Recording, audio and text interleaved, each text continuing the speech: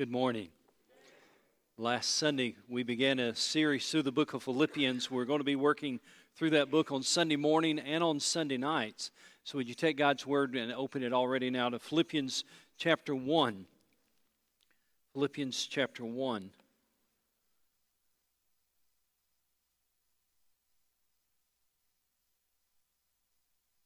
Al Mohler is the president of Southern Baptist Theological Seminary, and I heard him recently say that he has two diagnostic questions that he started using with people when he meets them to help turn conversations into gospel conversations. And I thought they were two very good questions. He said the first question I ask people when I'm meeting them for the first time, maybe in the airport or in an office or wherever it may be. He said, when I meet people for the first time, the first question I ask them is, what do you do? And of course, that's a very standard, easy question. What do you do? And he said, then the second question is this: what are you living for? So when he asked the first question, what do you do? Well, I'm a banker, or I'm a professor, or I'm a politician, or I'm a teacher, or whatever. What do you do? He gets that kind of answer. But then he asked him, well, what are you living for? He said many times people will say something like this: I have no idea. I really don't. It's a good question. I really don't know. That second question is an important question. It's an important question for people that you meet. It's also an important question for every person here today. That question really is shaped by whether or not you know Jesus Christ. If you were to meet Paul in the first century and ask him, Paul, what do you do? Well, he would have said probably something like this: well, by vocation, I'm a tent maker. Or he might have said, well, I'm a church planter. Or he may have said, well, I'm a missionary. Then if you were to ask Paul, what are you living for? I think Paul would have said two things. I'm living for Jesus and sharing the gospel with those who don't know him. That's what I'm living for. And the reason I say that is because of what I find in Philippians chapter 1. I've studied this chapter over and over and over, and I've gone through and I've highlighted, and it just amazes me how often I see these words repeated throughout chapter 1. You'll see the word Christ 18 times in chapter 1. Jesus Christ is saturating chapter 1. It's all through chapter 1. Jesus and Christ 18 times in chapter 1. You also see the word gospel 6 times in this one chapter. And I think those two words summarize the life of Paul. Jesus and the gospel. Those are the words that kind of summarize what he was about, and it summarizes his life. And so using those two diagnostic questions this morning, I want to ask you to participate, and I want to ask you those questions. The first question is, what do you do? Here's what I want you to do. I want you to try, if there's somebody near you, I want you to try to turn around and ask somebody that you don't know. Preferably somebody you don't know.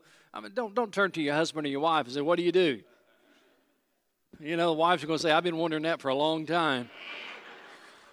All right, but turn to somebody you don't know, or at least maybe it's not somebody right beside you who's your spouse or family member. Turn to somebody if you can. Ask them that first question, what do you do? Ready, set, go.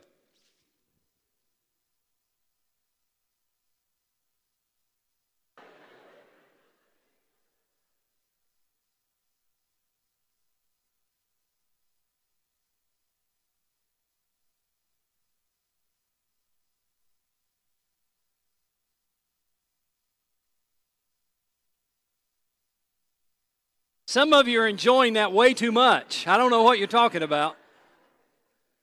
All right, so this question, what do you do?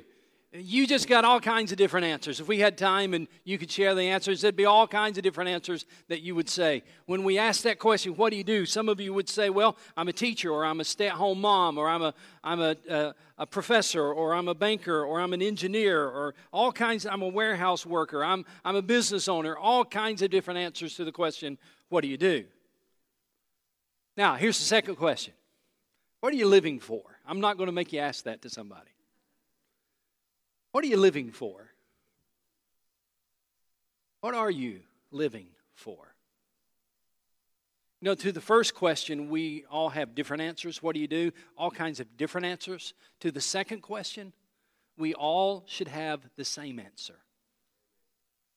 The same answer being, I'm living for Jesus and sharing the gospel with those who don't know him. That's what I do. That's what I'm living for. You ought to be able to say, I'm a student. That's what I do, but here's what I'm living for. I'm living for Jesus and sharing the gospel with those who don't know Him. Or I'm a stay-at-home mom, but I'm living for Jesus and I'm sharing the gospel with those who don't know Him. I'm retired, but I'm living for Jesus and I'm sharing the gospel with those who don't know Him. I'm a business owner, but I'm living for Jesus and I'm sharing the gospel with those who don't know Him. I want to tell you something. Anything less than that is a very small way to live. So how do I get there? I think Paul shows us in Philippians chapter 1.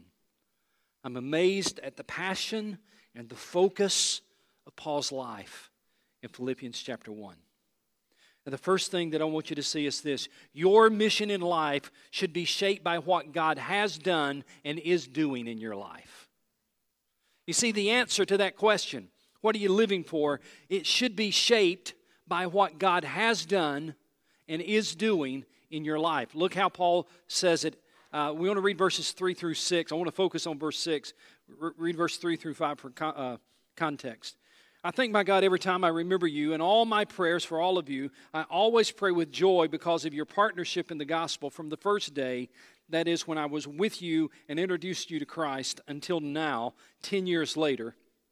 Then he says in verse 6, the verse I want you to key in on, being confident of this, that He who began a good work in you will carry it on to completion until the day of Jesus Christ.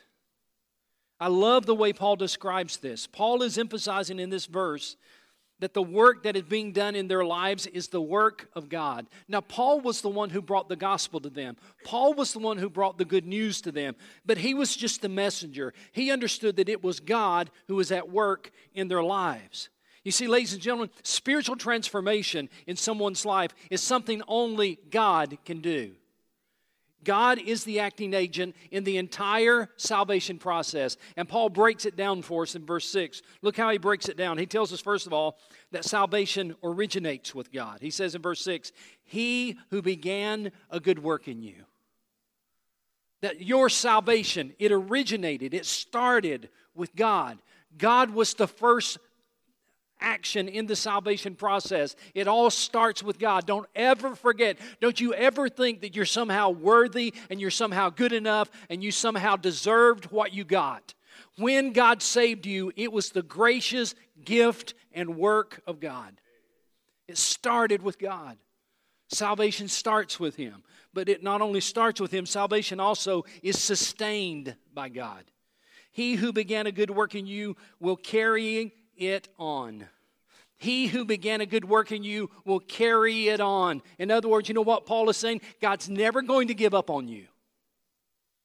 God's never going to stop working in your life. He's going to carry it on.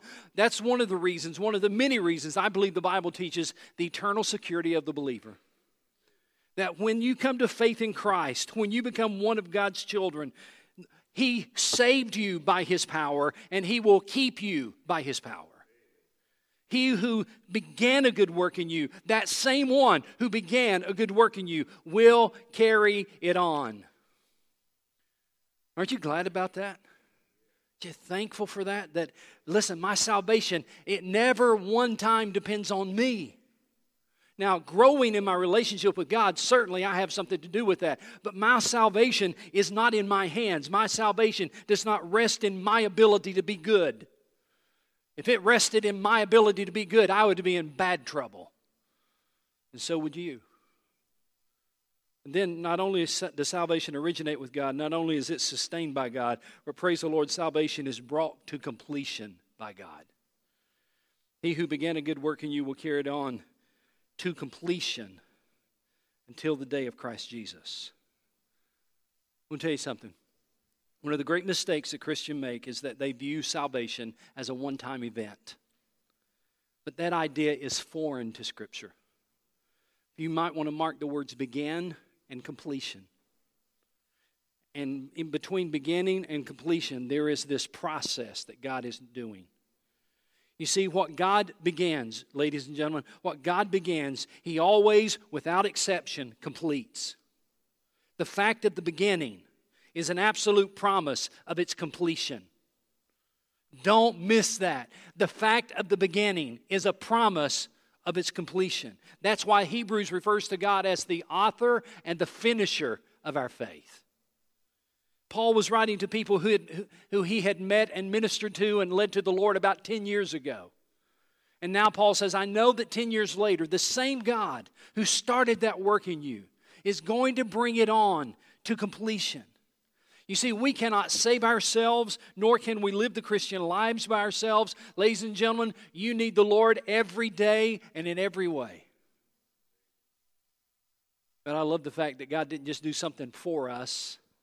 God is doing something in us. Look what he says. He who began a good work finishes. He began a good work where? In you. Underline that, highlight it, circle it. In you. He's doing a good work in you. I want you to remember something. When you allow God to do His work in your life, the results will always be good. He's doing a good work in you. You see, from a biblical perspective, salvation is twofold. Salvation is both an event where I'm saved from the penalty of sin, and it's also a process where I'm saved from the power of sin. For me, the event was at Clifton View Baptist Church when I was 11 years old. I placed my faith that morning for the first time in Jesus Christ as my Lord and Savior. I confessed my sins to Him. I asked Him to come into my life and forgive me and to cleanse me and to be my Lord and Savior. That was the event. And if you say, Keith, when were you saved? I would say, I was saved, Clifton View Baptist Church, 11 years old. That was the event, but that was saved from the penalty of sin. But I'm also being saved from the power of sin. That's the process. Watch what Paul said. Look up here. Paul said, I'm confident that He who began a good work in you, the event, will carry it on to completion. That's the process. Don't look at your salvation as something that happened to you back there a long time ago. Your salvation should be something that is happening to you right now. And if that is true, and it is, then the question, what are you living for? Then the answer ought to be easy. I'm living for Jesus. Because He saved me from the penalty of my sin, and He is in the process of saving me from the power of sin. Who else would I live for? What else would I live for? Paul was so focused on living for Jesus. Look what he says in verse 19. Let's skip down to verse 19. Second half, verse 18, he says, Yes, and I will continue to rejoice, for I know that through your prayers and the help given by the Spirit of Jesus Christ, what has happened to me will turn out for my deliverance. That is, that I'm arrested and I'm in prison right now. Verse 20. I eagerly expect and hope that I will in no way be ashamed, but will have sufficient courage, so that now, as always, get ready to mark this, Christ will be exalted in my body. Now, as always, I want to be living for Christ. Now, as always, if you ask me, what are you living for? I'm living for Jesus. Now, as always, Christ will be exalted in my body, whether by life or by death. Verse 21. For to me, to live is Christ, and to die is gain. And if I am to go on living in the body, this will mean fruitful labor for me. But what shall I choose? I do not know. I'm torn between the two. I desire to depart and be with Christ, which is better by far. But it is more necessary for you that I remain in the body. Convinced of this, I know that I will remain, and I will continue with all of you for your progress and joy in the faith, so that through my being with you again, your joy in Christ will overflow on account of me. Here's what I'm trying to help you understand, this first point. Your mission in life. Your mission in life should be shaped by what God is doing in your life. What He has done and is doing in your life. What do you do? Well, there are all kinds of answers to that. What are you living for? I'm living for Jesus. That's the answer you ought to give. The second thing I want you to see in this text is simply this. Your mission in life should be to share the gospel with people who need it. Going back now to verse 12. It's the second half of Paul's mission statement, if you will, of his life. Verse 12. Now I want you to know, brothers, that what has happened to me has really served to advance the gospel. What has happened to me? I want you to know, brothers, what has happened to me has served to advance the gospel. Now those words have great meaning when you recognize where he wrote them from. When you recognize he was writing these words from a prison cell. And he says, I want you to know that the things that have happened to me, and the fact that I'm chained to a Roman guard right now, the things that have happened to me have served to advance the gospel. What are you living for? I'm living for Jesus, and I want to advance the gospel. And so I want you to know that even though I'm in a prison cell, I haven't stopped my purpose. I haven't stopped living for that. In fact, I've recognized that because I'm living in this prison cell with this guard, I've got a captive audience. And I can talk to him about Jesus. And that's exactly what he did. Look what he said.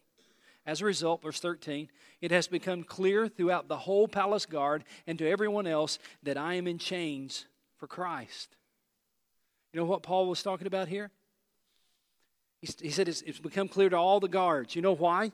Because they rotated the guards. There were 4 guards that rotated in and out every 24 hours. So they had these shifts, and so every 24 hours, Paul had a new set of 4 guards, one at a time. 6 hours this one, 6 hours that one, 6 hours, 6 hours. And so he had a fresh audience day after day after day after day. And the chain to the Apostle Paul, wouldn't you like to have been there as they listened? I mean, what else are you going to do if you're chained to Paul? All you got to do is, you can't watch TV. What are you going to do? You don't have earbuds. You don't have your phone to kind of kill time with. What do you do if you're a guard chained to Paul? You know what you do? You listen.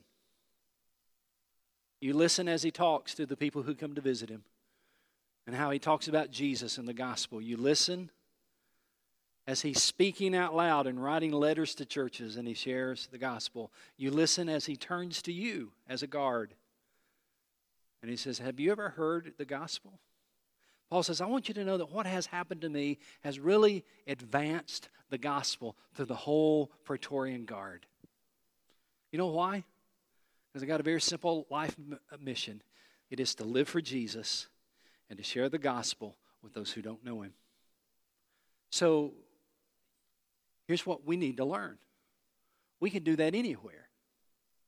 You know where Paul was doing this? In a Roman prison cell. Have you ever come to the point in your life? I have, I'm confessing. Have you ever been in those situations where you think, well, this is not a good place? Tell them about Jesus. This is not a good time to tell them about Jesus. Paul was in prison for preaching the gospel, and he's chained to a Roman guard. If anybody could say, this is not a good place, I'm already in jail. I don't want it to get any worse. If there's anybody who said, this is not a good time, that would have been Paul. But no, look what he says. It's amazing. It fascinates me how he says this. As a result, verse 13, it has become clear throughout the whole palace guard and to everyone else that I'm in chains for Christ. Can I ask you a question? Do people know who you are living for? He said, everybody knows that I'm in chains for Christ. Is it evident? In your circles of influence, in your arenas of life, wherever when you're at school, when you're at work, when you're in your neighborhood, is it evident? Is it evident that you are living for Christ? Verse 14, because of my chains, most of the brothers in the Lord have been encouraged to speak the word of God more courageously and fearlessly. That is, when you're truly living for Jesus and sharing the gospel with those who don't yet know him, it encourages others who need to do the same thing. Verse 15, it is true that some preach Christ out of envy and rivalry, but others out of goodwill. The latter do so in love, knowing that I am put here for the defense of the gospel. The former preach Christ out of selfish ambition, not sincerely supposing that they can stir up trouble for me while I am in chains. But what does it matter? The important thing is that in every way, whether by false motives or true, Christ is preached, and because of this, I rejoice in my prison cell. Because of this, I rejoice in my prison cell. You see, first of all, who you're living for is shaped by what God's done in your life. That's what we talked about first. Secondly, your mission in life. Your mission is in life must be to share the gospel with those who don't yet know it. Number 3, your mission in life also is to live for Jesus regardless of what happens to you. Church, you need to hear this one. Living for Jesus regardless of what happens to you. Look at what he says in verse 27. Whatever happens, conduct yourselves in a manner worthy of the gospel of Christ. Again, those words, whatever happened, must have been powerful words when the people heard them for the first time, knowing Paul was writing as a prisoner in a prison cell in Rome. And he says, whatever happens, live in a manner worthy of Jesus Christ. Those are indeed powerful words. You know what Paul was trying to remind the people in Philippi, and what we need to be reminded of? How you live your life matters. What you do during the week matters. What you do when you're not at church matters. What you do as a businessman matters.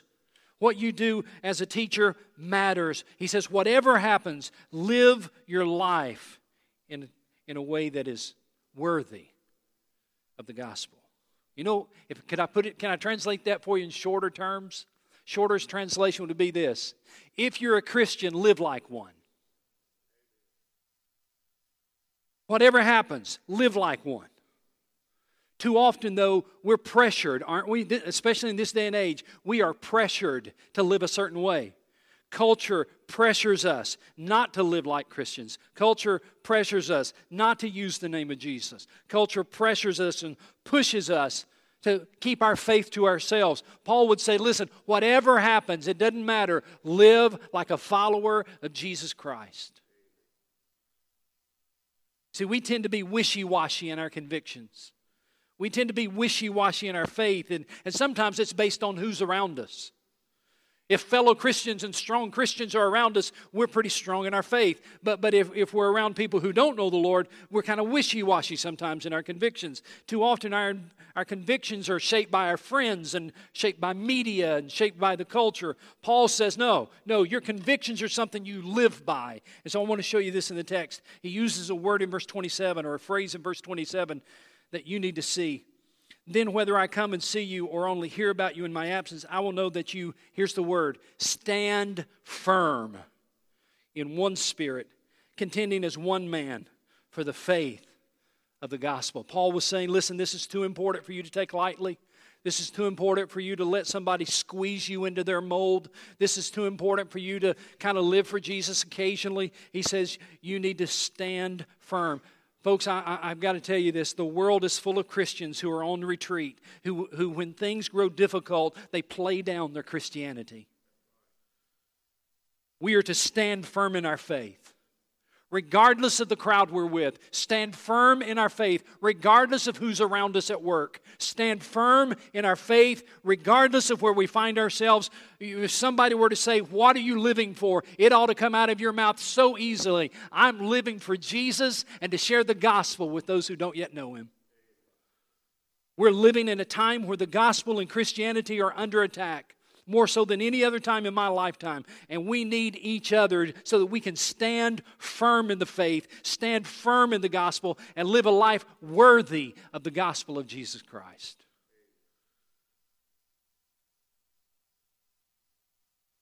You say, Pastor, I'd like to do that. I'm just not there yet. I understand. But you need to know where you're heading. I want you to go back to verse 6. Because you need to mark this promise in your Bible if you haven't already. Go back to verse 6. Let me remind you what we started with.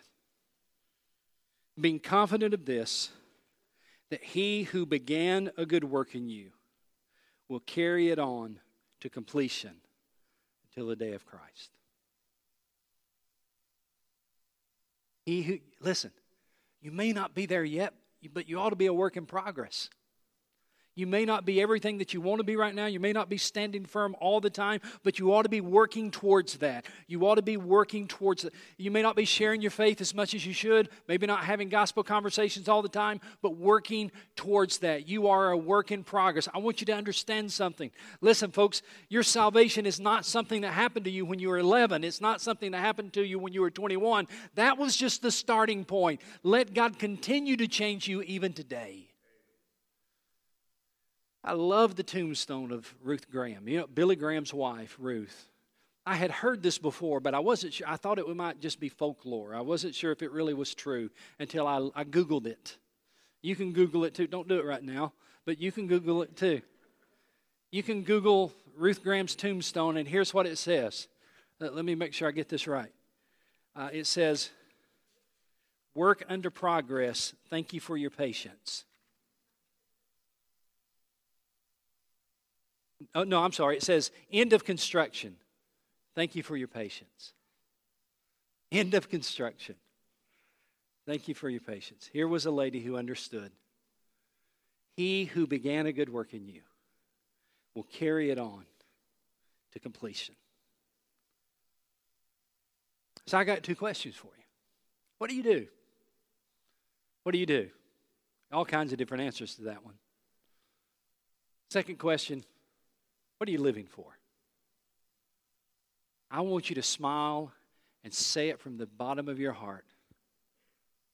I'm living for Jesus and to share the gospel with those who don't know Him. I'll tell you something. Listen, come in close. Listen. It doesn't matter what you do for your vocation so long as you're living for Jesus and sharing the gospel with those who don't know Him. It doesn't matter if you've got a big title or no title so long as you're living for Jesus and sharing the gospel with those who don't know Him. When we come down to it, we're either a Philippians 1:21 Christian or a Philippians 2:21 Christian. One of the two. Let me show you what I'm talking about. Philippians 1:21, this is what it says. "For to me, to live is Christ, and to die is gain." Look at the Philippians 2:21. "For everyone looks out for his own interest, not those of Jesus Christ." Wow. Which one are you? Which one are you? A Philippians 1:21 Christian? For to me, to live is Christ. That's what I'm living for. Or Philippians 2:21 Christian who looks out for his own interest, his own business, his own vocation, his own bottom line, his own... Which one are you living for? That's the question you got to wrestle with. That's the question you need to answer today. And if you're honest with yourself, you know the answer. If you're honest with yourself, you know the answer. And if you'll say, "Lord Jesus, show me what I need to change," He will. You know why I know that? Because He who began a good work in you will carry it on to completion. Let God work in you today.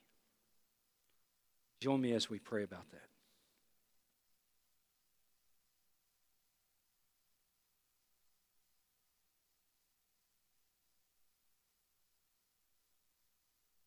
Father, I pray that if we're living for something less than Jesus, we're living for something less than the gospel, convince us, convict us, change us. May it become our heart's desire not to be a business owner, not to be a success, not to accomplish great things. May it become our heart's desire to shoot for something higher than that. To live for Jesus Christ and to share the gospel with those who don't yet know Him. I pray that in His name. Amen.